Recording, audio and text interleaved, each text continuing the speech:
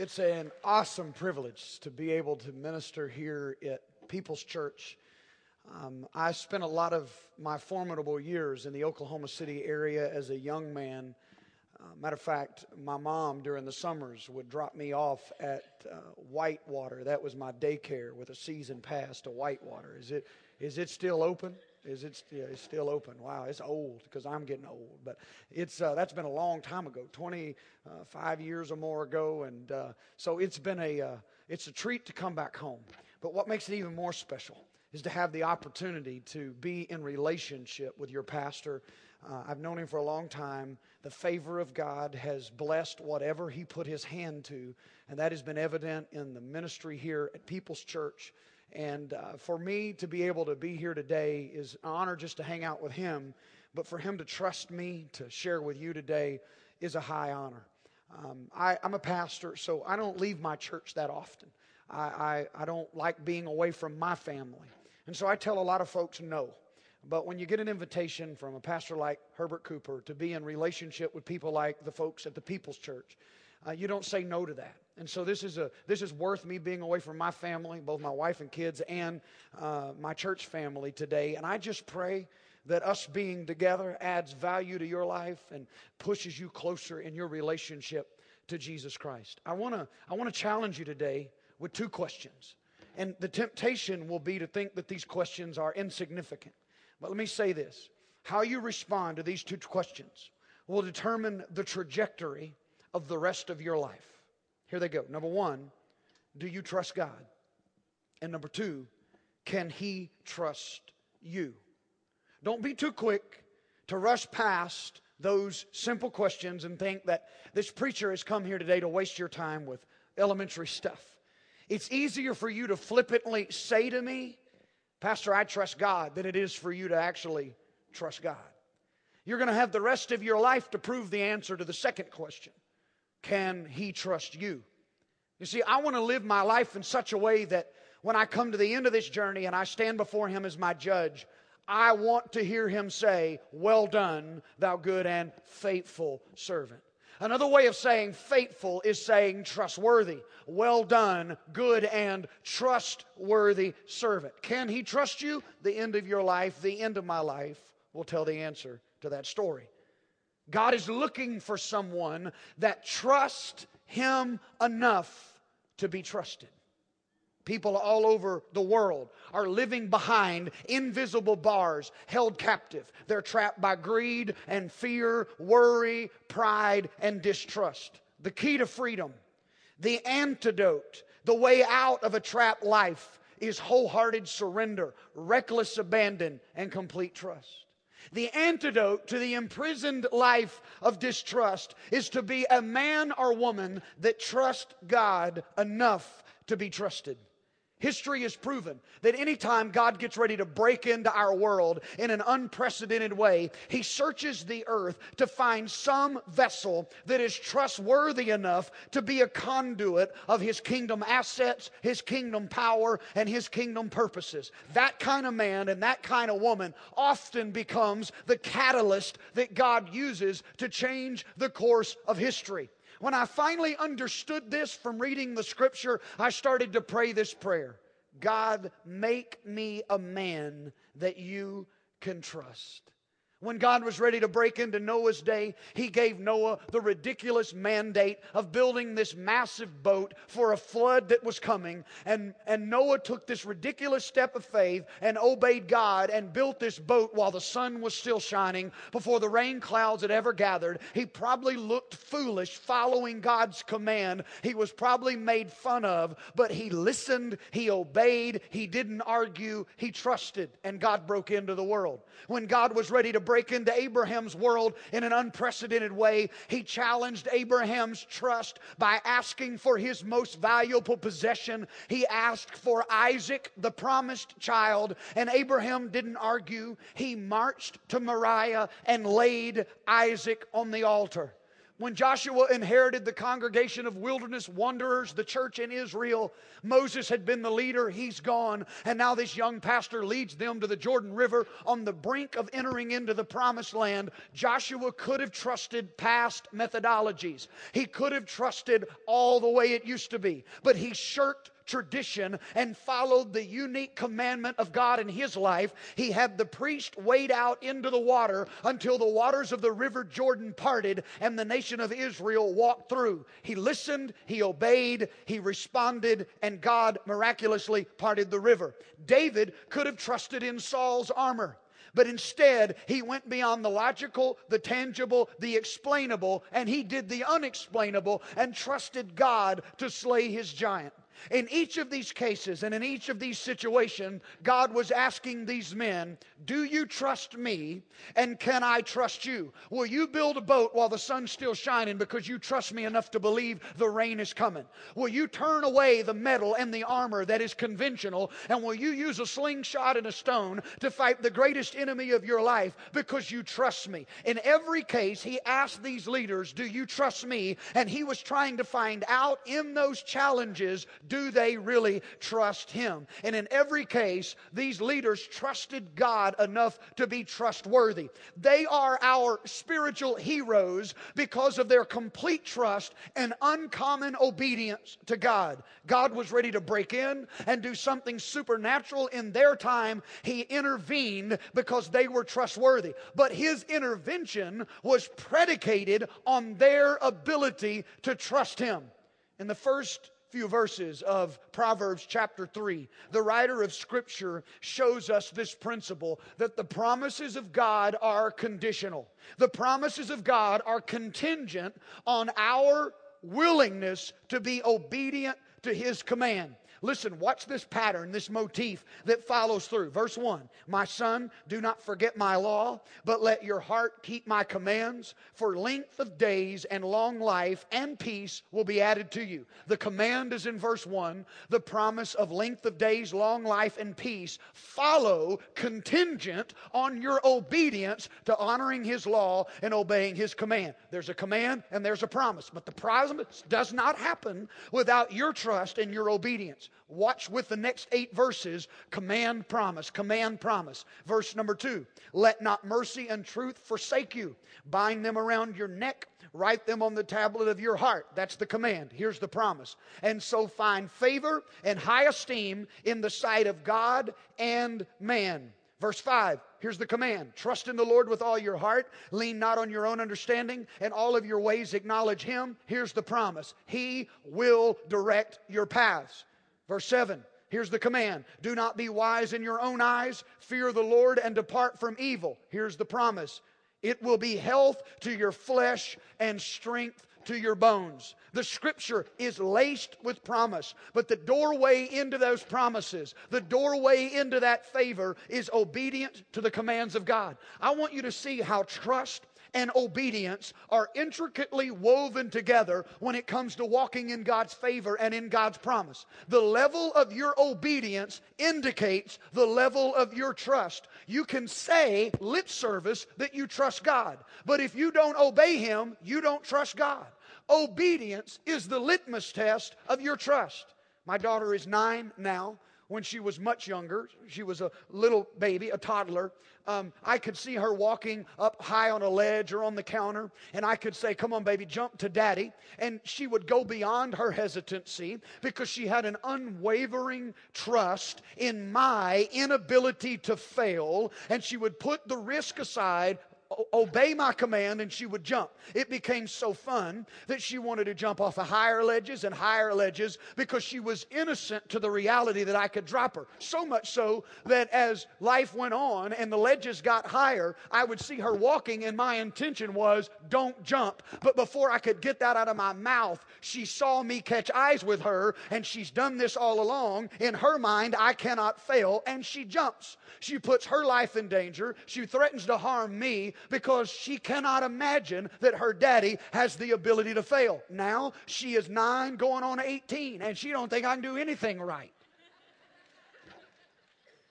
But before she wisened up to my weaknesses, Before she wisened up to my inabilities to fail, her innocence led her to trust me enough to take leaps of faith. While I may fail her today, friend, your Heavenly Father will not fail you.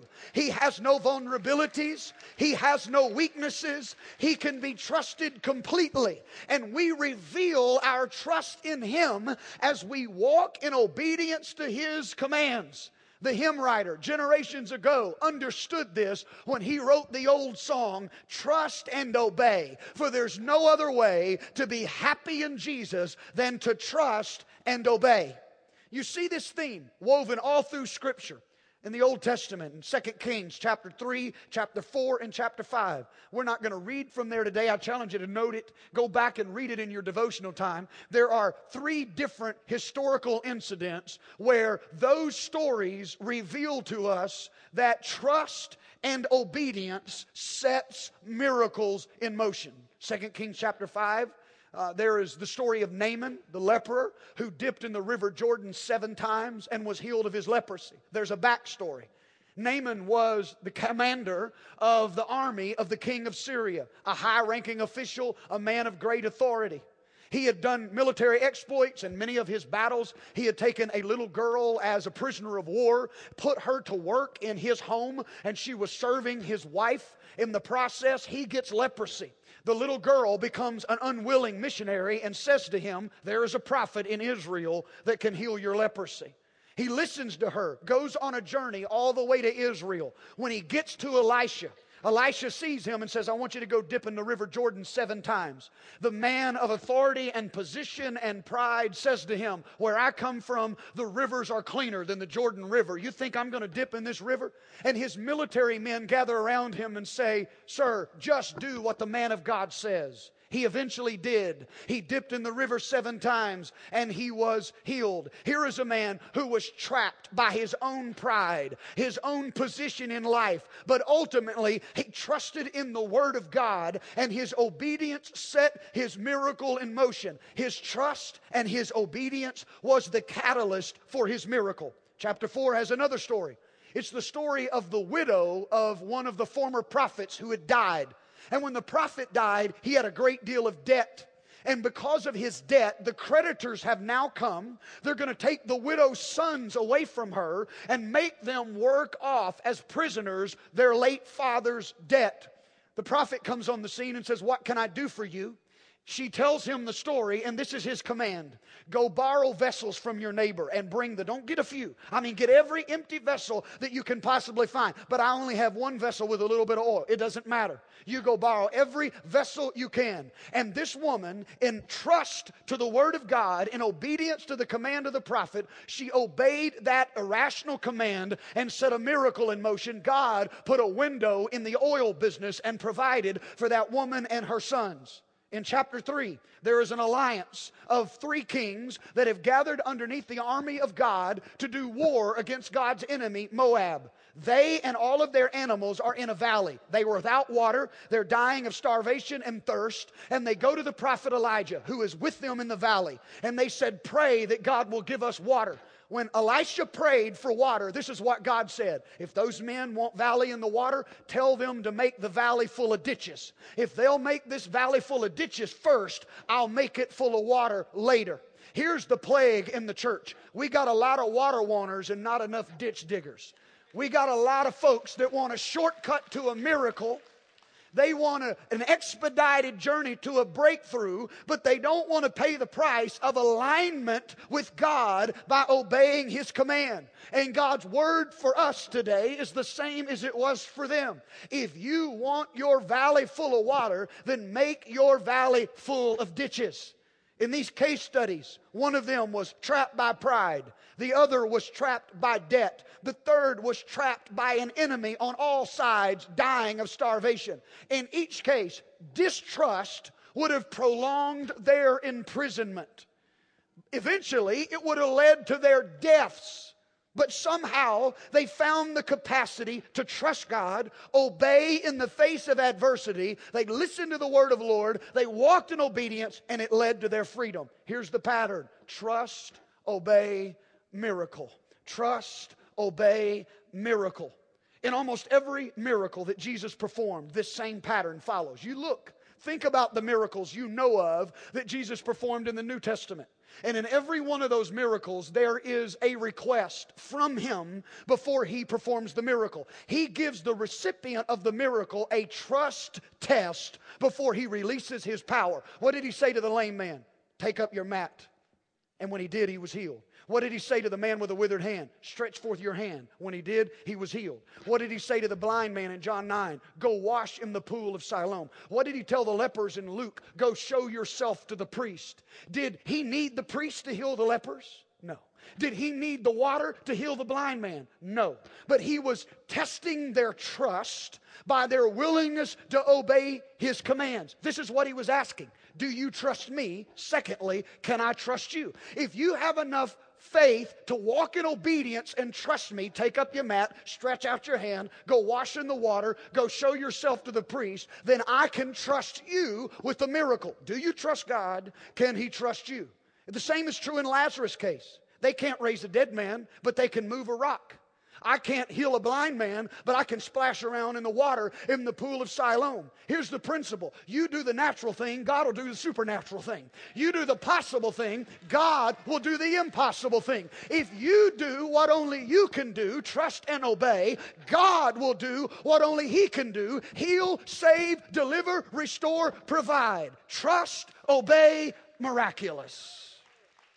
Trust and obedience sets miracles in motion. The only promise in all of the Scripture that is not contingent on our obedience is the promise of God's unconditional love. I mean, you can try to make God quit loving you and that won't work. He's going to keep on loving you. That's the only promise in all of the Bible that is not contingent on your obedience. Even God's forgiveness in your life is contingent on your obedience. Look in Matthew 6:12. It's the Lord's Prayer. Listen to what He says. And forgive us our debts as we also have forgiven our debtors. If you forgive your debtors, then God will forgive you. That's a conditional statement. Luke 6:37. Do not judge and you will not be judged. Do not condemn and you will not be condemned. Listen to this. Forgive and you will be forgiven. That's a conditional statement. If you walk in obedience to the command of God to forgive those in your life that don't deserve it, then God says, I'm going to release my forgiveness in your life even though you don't deserve it. Your obedience to His command sets the miracle of forgiveness in motion in your life. Several years ago, as God was challenging me in the area of trust, I believe the Holy Spirit gave me an idea. I took, in order to illustrate what God was doing in my life, I took 10 blank pieces of paper. I stapled them together. I made the front page the signature page of a contract, and I wrote in big letters, Yes, Lord. And at the bottom, there was an X line with a signature line and a date, and I signed it and I dated the contract, and the remaining 9 pages were blank. The signature page was on the front. That's different than what it is when we do business with man. Because when we do business with man, the signature page is on the back for a reason. We want to know the small print. We want to know what we're agreeing to. We want to know what we're signing up for. We're probably going to have our lawyer read it 3 times because we don't trust anybody when it comes to dealing with man. So I intentionally put my signature page on the front page when it came to dealing with God, and I intentionally left all 9 pages that came after it blank. And I said, here's my yes, Lord. I don't have to know the small print. I don't have to know what's on page 7. I don't have to know what's coming in the future. You don't have to lay it out for me step by step. I'm willing to trust you. I trust your nature. I trust your character. I trust your plan for my life more than I trust myself. So I'm telling you, without ever knowing the future, I say yes without even knowing the details. It takes that kind of trust to be the man or woman that God can rewrite the course of history with. Before you can ever trust God at that level, you have to be convinced in the deep recesses of your soul that God is trustworthy. The revelation of God's trustworthiness doesn't come in your life when everything's going just right. The revelation of God's trustworthiness is forged on the inside of you in seasons of adversity.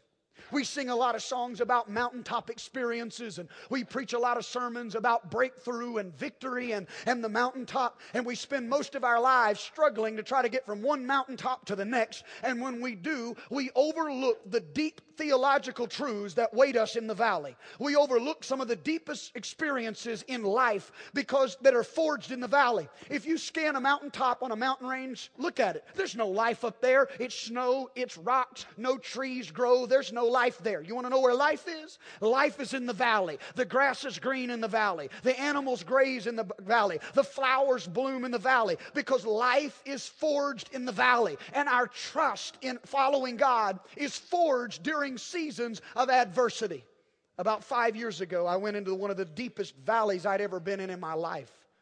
I found myself pacing the hallway of Medical City Children's Hospital in Dallas. My 15-year-old son now was 10 at the time. He had started having spots all over his body. We rushed to the pediatrician. They told us that he probably had leukemia. They sent us to the Children's Hospital, and the oncology department there said, it is not leukemia. It is another rare blood disease that threatens your son's life. And that sent us into weeks of a hospital stay and treatments that just had a devastating impact on my son. It broke my heart to watch this unfold. In that wee hours of the night, pacing the hallways of that hospital, the Holy Spirit began to whisper to me, my care is constant. I am trustworthy.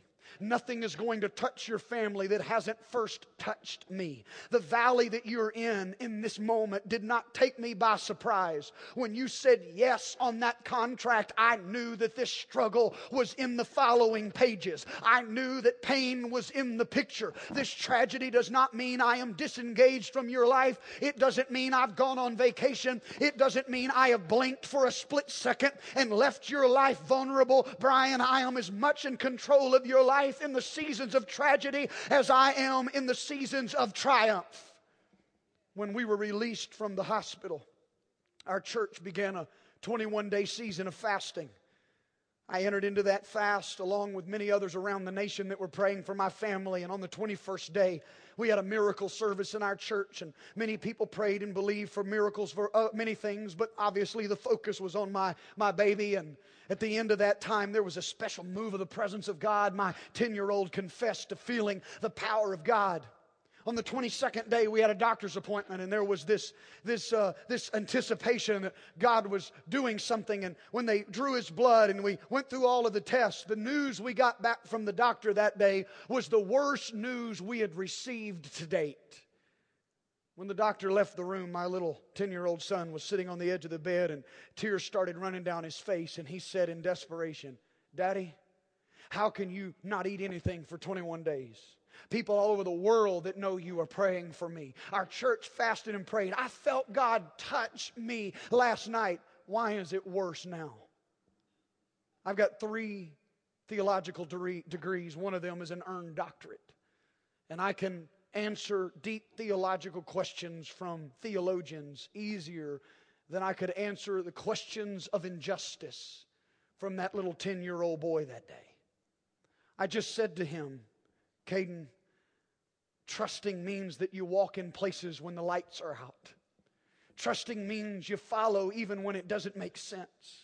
God isn't a Santa Claus or a genie that we approach with our list of wishes, and if He doesn't come through the way we want Him to, it means He's not God anymore. That's not the case. He's holy and He's sovereign. He cares about our needs. He hears our cry, and trusting Him in this struggle looks like asking this question: what can I learn from this mess? Instead of asking, why am I in this mess? And I said to him, "Caden, you cannot let this sickness define you.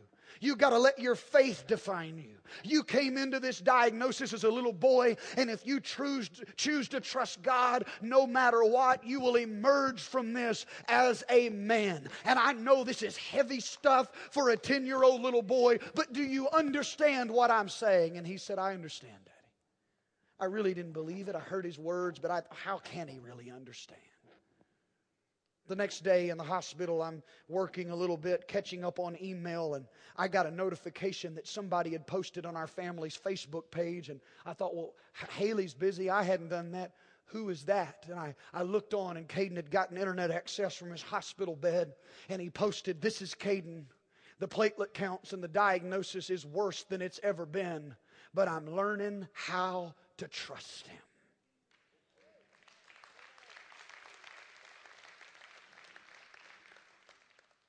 A familiar proverb to those of us that have been around church all of our life is in Proverbs 18:10. It says, "The name of the Lord is a strong tower. The righteous run into it and are safe." We spent a lot of time on verse 10, but we missed the truth in verse 11. Verse 11 says this, "The wealth of the rich is their fortified city. They imagine it an unscalable wall." Those that trust in the Lord run into His name for safety in the times of adversity. But the self-reliant trust in their own ingenuity. They trust in their own creations. They trust in their jobs and their retirements and their health and their education. And they put all of their hope in those things. And inevitably, those human creations will ultimately fail them. But those who trust in the Lord run into Him as their refuge. He is their strong tower. He is their safety. You can trust Him because He is trustworthy. God began to challenge me as a young pastor. Your pastor and I crisscrossed the country as itinerant preachers sharing some similar events. But when I was 25, I was asked to come pastor in my home state in Pine Bluff, Arkansas, and the church was a predominantly white church and a predominantly African-American community. And when I challenged the elders there that if you elect me to be your pastor, this church is going to begin to reflect the community that it resides in. You better be okay with that. They elected me. We began that journey. I didn't know a lot. I was 25 years old. This was a storied and historied church. And I didn't know anything about the church is in a financial situation because of a builder had lied to the church, stolen the money, and the church had to pay for the same building twice, which left them in extraordinary debt and a relatively struggling community with blue-collar folks and single moms, and it was an uphill battle. I didn't know how to read a financial report. All I knew at 25 years old was that black was good and red was bad, and all we had was red. I'm driving down the road one day complaining to God because He brought me here. I came here in direction to His command, and I'm telling Him this is His problem, not mine. I'm having one of those whining fits before the Lord. You understand? Don't look at me like you're holy. I know you do the same thing. And that's one of the privileges of when you're walking in obedience to God, you can put a lot of stuff back in His lap. When you wind up in a mess after obeying Him, it becomes His battle to fight. And that's what I was telling Him. I'm here by obedience to your command. And in that prayer, I said, God, even if I gave up my salary for an entire year, it wouldn't make a dent in the indebtedness of this church. Let me give you a little hint. Don't give God any suggestions in your prayer life. He doesn't need any help with suggestions because He'll use them against you. No, but if you gave up your salary, I could teach you how to trust me like the prophet by the brook Cherith. I fed one prophet with ravens. I'll feed another one. And you don't know that part of me because you never had to really trust me. Your grandfather's generation lived during the Great Depression. They prayed in their next meal. And one of the reasons the power and manifestation of the presence touched this nation during their generation is because they had this innate ability to trust me. But your generations had everything handed to them on a silver platter, and it stunted your spiritual growth and given you an inability to walk in faith and to walk in trust. If you will choose to go without a salary for a year, I will lay manna on the ground. I'll bring water from a rock. I will break poverty mindset over your people. I will prove myself to you as Jehovah Jireh. It will be an opportunity to establish a miracle in that city. When I went home to my wife and told her about this conversation, the two of us laughed like Abraham and Sarah when they heard they were going to have Isaac at 100 years old. She was pregnant with our daughter. There's no way. But after some time in prayer, we felt like we have to. We don't have any option. This is the mandate of God. Trust Him. So we sat down and began to budget. That's funny because you can't budget zero. A budget begins with an assumption that you got something to start with. So we changed from a budget to what we're going to do without. She's going to learn how to cut our hair. We're going to get rid of this vehicle, cancel our cell phone, get rid of our home phone, cancel the cable. And it became amazing in that perspective. Everything we thought was a need all of a sudden became a want. And God was stripping us down and teaching us how to trust Him. And it was in that season He showed Himself to me. One day a Lowe's truck starts backing down the driveway. My wife looked over at me and said, "We ain't got no money for you to be ordering no power tools." I said, "I didn't order no power tools. He's got the wrong address." I ran out there to tell him he was at the wrong house. He said, "Is this the Jarrett residence?" "Yes." "I have a delivery for you." I said, "What is it?" He said, "It's a commercial deep freeze." I said, "What am I going to do with the commercial deep freeze?" He said, "Plug it in." I didn't have anywhere in my house to unload it, so he went around to the back, unloaded the deep freeze. I went in. Haley said, "What's that?" I said, "A commercial deep freeze." "What are we going to do with a commercial deep freeze?" "Plug it in." She sat out there that afternoon with one kid on her hip and a baby in her belly. I had the other kid on my hip, and we were looking at that deep freeze like it was alien rose in the corn. Why is it here, and where did it come from? 2 days later, I got a phone call from one of the wives of an executive of the Tyson's Chicken Company in Pine Bluff, Arkansas. "Pastor, they've been talking in a board meeting, and they've asked me to call you. They've heard about what's going on in our church. Tyson's is very engaged in what's going on in our community. Those leaders have heard about the struggles in our church and the acts of faith that are going on among our people, and they want to provide a year's supply of chicken fingers and meat and fish and steak for your family. But they want to know before they have it delivered, do you have anywhere to put it?"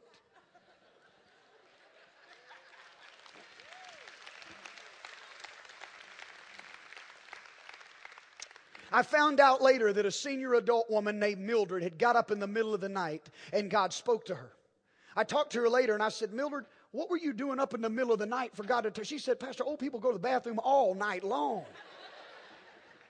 And she said, "I was up on one of my many trips. I wasn't praying or nothing. And the Holy Spirit said, 'Buy your pastor a deep freeze.'" She said, "I argue with God. Why does he even need a deep freeze?" She said, "This is what I heard the Lord say. Mildred, your pastor's trying to teach you how to trust because there are unclaimed miracles happening all around you because people won't listen and they won't obey. Just do what I'm telling you to do." So she stayed up and prayed till Lowe's opened. She called Lowe's the first thing in the morning. She ordered a deep freeze. It was delivered to my house 48 hours before a year's supply of meat showed up, totally unconnected. When I tell you about Jehovah Jireh, it's not about a God I read about or somebody else's story I heard about. It's a God I met, the same God that can lay manna on the ground like dew in the morning and bring water out of the rock for the nation of Israel, can provide when you trust and obey. Now listen, I didn't go to living without a salary from 0 to 75 miles an hour and trust overnight. I grew up in the home of a single mama who gave her tithe week in and week out. And when I was away from God, I just challenged her, "Mama, we don't have enough money to pay our bills and you're giving 10% to the church." Her response every time was, "I'd rather live on 90% under the favor and the covenant of God than 100% without it." And because she embedded that in me, my first job after I'd come to the Lord in genuine relationship with Jesus, I paid a $14 tithe check. And it went on from 16 to 17 all the way through college. And that journey of learning how to trust God began with walking in obedience in the tangible areas of giving back to Him. There's only one place in the Bible you are given the prerogative to test God, because your trust is elevated when you put Him to the test when it comes to the tithe. Malachi 3:10. Bring the tithe into the storehouse. Command, here's the promise. See if I will not open the windows of heaven and pour out blessings you cannot even contain. Friend, I believe He's faithful and He's trustworthy. You don't believe He's trustworthy? He stepped out on no place. He reached into nowhere. He grabbed nothing. He flung nothing across nowhere, told it to stay there, and it did. You can trust Him.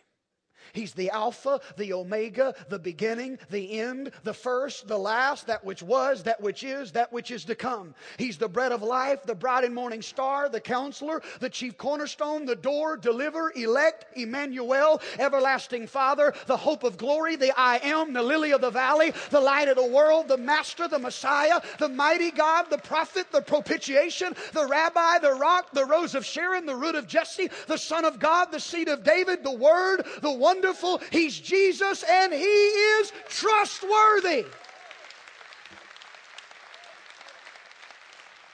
You can trust Him. The question is, can He trust you?